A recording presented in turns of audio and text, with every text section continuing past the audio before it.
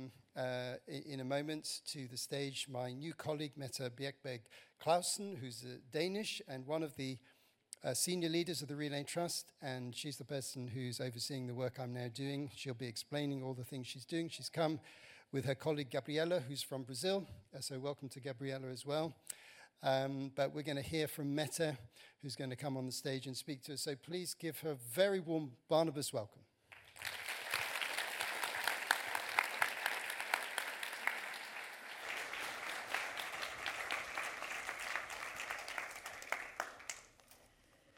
Thank you very much. That was very nice. Thank you. And good morning, church. Good morning, sisters and brothers in Christ. It's wonderful to be here, and I've heard so much about the great city of Shrewsbury, and this is actually the furthest north I've ever been in England, so it's a really big deal to me. So, wonderful. Thank you. And thank you for inviting me here to talk about the work we're doing in the Relay Trust and to show you where we are taking Martin. Thank you so much for lending him to us. We are very grateful for that. Thank you. I was told that I had to start by finding a Bible text to read to you. And I have done that. It was difficult, but I have done that. And I'd like us to read from John's Gospel, chapter 4, the story of the Samaritan woman at the well. And I'm jumping a bit in the text, but it should all come on the slides behind me here. So I hope you can keep up.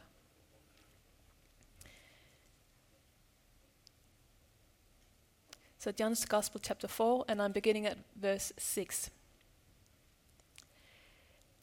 Jacob's well was there, and Jesus, tired as he was from the journey, sat down by the well. It was about noon. When a Samaritan woman came to draw water, Jesus said to her, "Will you give me a drink?" His disciples had gone into town to buy food. The Samaritan woman said to him, "You are a Jew, and I am a Samaritan woman. How can you ask me for a drink? For Jews do not associate with Samaritans." But Jesus answered her, "If you knew the gift of God and who it is that asks you for a drink, you would have asked him, and he would have given you living water." The woman said to him, "Sir, give me this water, so that I won't have to get thirsty and have to keep coming here to draw water." He told her, "Go and call your husband and come back." "I have no husband," she replied. Jesus said to her, "You are right when you say you have no husband. The fact is, you have had 5 husbands, and the man you now have is not your husband. What you have just said is quite true." "Sir," the woman said, "I can see that you are a prophet. Our ancestors worshipped on this mountain, but you Jews claim that the place where we must worship is in Jerusalem." "Woman," Jesus replied, "believe me, a time is coming when you will worship the Father neither on this mountain nor in Jerusalem." The woman said, "I know that Messiah, called Christ, is coming. When he comes, he will explain everything to us." Jesus declared, "I, the one speaking to you, I am he." Just then his disciples returned and were surprised to find him talking with a woman. But no one asked, "What do you want?" or "Why are you talking with her?" Then, leaving her water jar, the woman went back to town and said to the people, "Come, see a man who told me everything I have done. Could this be the Messiah?" They came out of the town and made their way towards him. This is the word of the Lord. Wells, so physical wells where you can draw water, have always been meeting places. Because all of us, we need water to survive. We need it every single day. And without water, there would be no life at all. This particular day we just heard about, this Samaritan woman goes out on her daily business to draw water. And there she meets Jesus. Right in the middle of her ordinary life, her ordinary routine, she meets Christ himself. And so she is giving the opportunity to be taught by him, to ask questions to him, and then reflect upon her own life. And because of that, her life is changed. She then turns around, runs back, and becomes a witness to others. I think this is a very powerful woman, a very powerful story about a very powerful woman. So she just comes there and she is open to be changed, and she becomes a witness to others. She's coming to the well just to sustain her life, but instead she's giving a whole new life. This text has been and remains a very strong source of inspiration to the work we do in the Relay Trust, because we are trying to provide such opportunities for people. We hope to help people meet Jesus and have their own lives changed, to be able to draw water from him. So Martin tried his very best, but I think he can do a little bit better. My name is Mette Bjergbæk Clausen, and I'm not expecting any one of you to be able to pronounce that back, so don't worry about it. And yes, I'm from Denmark, and I'm here with my colleague. We have Gabriela Cristofani, I hope I'm saying your name just a little bit right, who is from Brazil, and of course Martin, who you already know. And I'm here to tell you about the Relay Trust and the work we do and how the Word Online fits into this. We are a fairly young organization, so I wouldn't be surprised if you haven't heard about us. We were founded in the summer of 2016 to meet an experienced need of churches in Africa. And we had the call from these different churches to come and help them train their church leaders. So my history is that I have been a missionary in the northeastern parts of Nigeria for 3 years, and after that in Sierra Leone, in the interior parts of Sierra Leone. So I've lived in West Africa for 7 years, together with my husband, and training people, training church leaders. So that is some of the background. And then in 2016, my husband and I, together with a friend, came together and formed the Relay Trust. Let me begin by showing you the mission statement. So I'm nodding for slides to be changed here. So the mission statement of the Relay Trust, and he's right here. He's our mission statement, and his name is Emmanuel Kuka. He is a church leader in a village in the far eastern parts of Sierra Leone in West Africa. His village is sort of off the tarred road, then off the dirt road, then through a swamp, through a river, through a forest, and then where you have the Moa River forking into two, that is where the great village of La is. It's a very wonderful place. You should stop by one day. Very good food. So this is where he is. And here is our mission statement. I have another picture for La. This is the road, just to give you an idea about where we are going.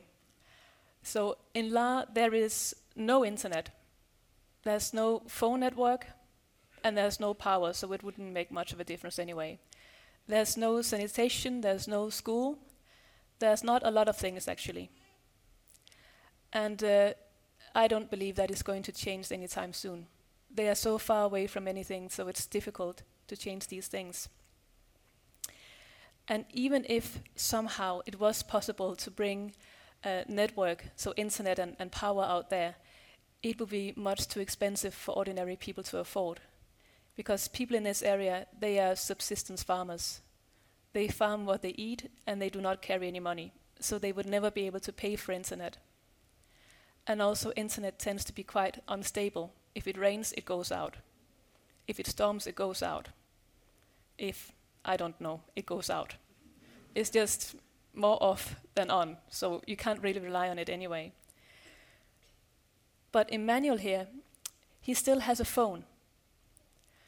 And you might think that's a bit strange, that you would have a phone in a place with no phone network or internet network or power. But phones are cool. you can do all kinds of things with a phone besides calling somebody. And they will have a generator in the village. He can pay to have it recharged, so he has power on it. When he travels, he can use it, of course, as a phone. And he can have things downloaded to his phone. So when he goes back home, he will have music, he will have films, he will have all kinds of things on his phone. So he still has a phone. Next picture, please. Yes, we have another picture of Emmanuel. I love that man. We want to join hands with him. We want to help him to be trained so he can be a better church leader.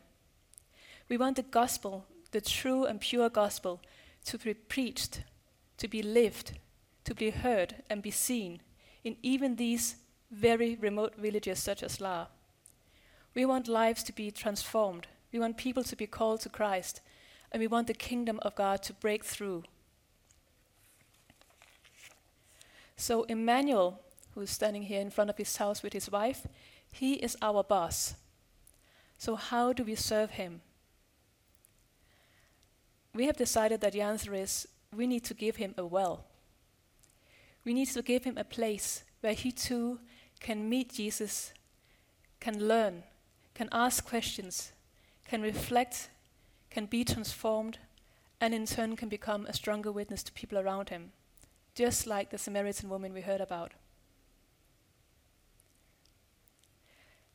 Emmanuel was chosen to lead the church, not because he was trained in any way, but because he was the person who was best at reading. You need somebody to read so they can read the Bible to you, because most others do not read. But even though Emmanuel, he can read, he is a preferred oral learner. So that means he is not a natural reader, if there's such a thing. He doesn't enjoy reading. And he finds it difficult to get knowledge through reading, because he will be so focused at looking at the text and getting the sounds right that he cannot really at the same time pay attention to what he's reading out. So it's the process of reading more than the content he will be focused on.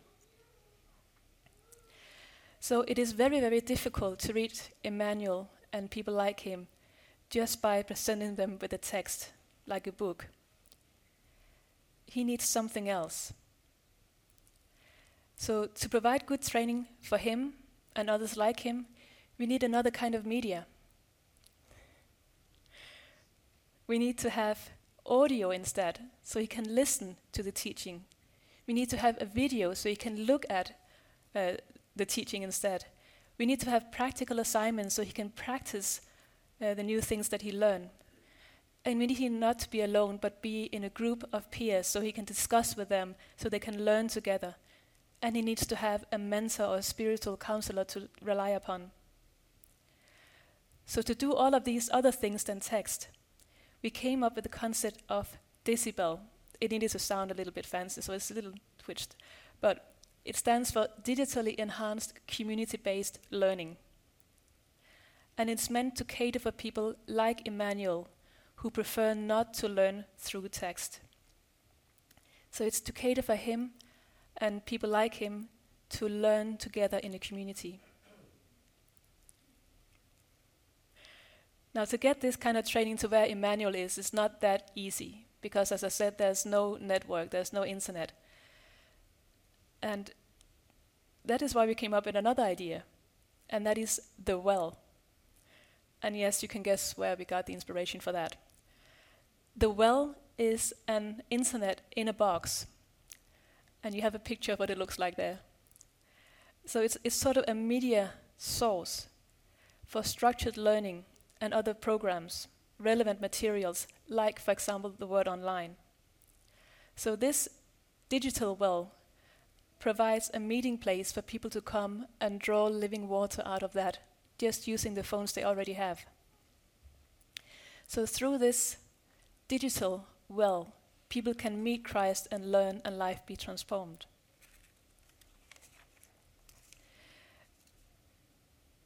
When I first saw the Word Online, I thought, okay, this is interesting, because now we're moving into this digital format. You can see somebody, you can relate to him, and he's speaking very clearly, very fine, slow English for people who do not speak English as the first language, like me. So it's easier to understand what he's saying, not too much slang and so on. And it doesn't require anybody sitting down and staring into a book. You can just listen to what this man has to say. So I thought this was a very interesting resource. And I was not the only one. We were more people in the Relay Trust thinking that. So we decided that we would like to offer Word Online a home within the Relay Trust, because we believe that we can help to make these resources available broader than that, through the well. We want to make Word Online available to Emmanuel and others like him, so that it will be like a library for them to go to. To be a church leader, you need to have something to fill you up. You need to have inspiration from somewhere, and if that's not going to be a book, these videos would fill in that very needed gap. You cannot continue to give unless you are filled yourself. So these videos will be a library resource, and also a study resource, because we also have study questions in there now. So this is where people like Emmanuel can find inspiration and learn deeper, learn more, and grow in faith. They can, of course, also find inspiration for sermons and for Bible studies. So they can get all kinds of backing from these resources. So they can help turn other people to Christ as well, for them to grow. Again, just like the Samaritan woman. Already now, we have had amazing feedback from people testing these materials in Sierra Leone, that you have an example of here. Because people, they love to engage with these videos, and they find them inspiring and easy to understand, and they find them relevant. A lot of other materials are speaking down to people because it was made for children. These were not. So that they're meeting them where they are, and they're enjoying them very much. We have used them for devotions and so on, and people are really focused and engaged, and throughout, because that was our concern. 20 minutes is a long time in the West, but there people are really focused, so it's very good. Next, we are going to see how we can further develop these materials, how can we translate them into other languages so more people can have access to them, and what will be the next steps. So Martin is part of our team now, so he can lead this process, and he's also going to work on other courses with us, because there's a lot to do. I would like to end with the slide here so you can see who the Relay Trust is. We have a fairly large team now. We have been growing rapidly in the last couple of years. So we have course writers, like Martin. We have course designers, like Gabriella here with me. We have translators, well, that's Gabriella as well, amongst others. Course producers, so people doing photography, videography, recording and production. We have theologians, like me, anthropologists, teachers and pastors. And then we have all the geeks that I've been told I'm not allowed to call them. So it's, sorry. So it's people who are specialized in learning technology, hardware and software development, strategy builders, admin, networkers, and so on. So we have all kinds of people. And the blank photo you see up there, well, it's both because we are looking for more people to join, so if you feel called, let me know. But it's also because we have a group of programmers who take turn in coming in. So we have sort of a whole batch of people. So they come in whenever it's their area of expertise we are looking for. So they pop in for a week, a fortnight, every year. So it'd be a bit much to put all of them up here, so that's the blank photo. So we have all kinds of specialists in our team, and they are from many different parts of the world. We have different parts of Europe. We have Eastern Africa, Central Africa, Western Africa, and the US. And I hope I'm not missing anybody, because we do sometimes have people in Australia and Asia as well. So it's a fairly large team, and we are very happy to have Martin to be a member with us in the team. The last slide I have, so that is our website. So please feel free to pop in there and read more about what we're doing. And we also have newsletters and so on. So please have a look at that as well. So thank you for joining hands with us. That's what we like to do in the Relay Trust, as you can see in our logo. Thank you so much, and thank you for your attention.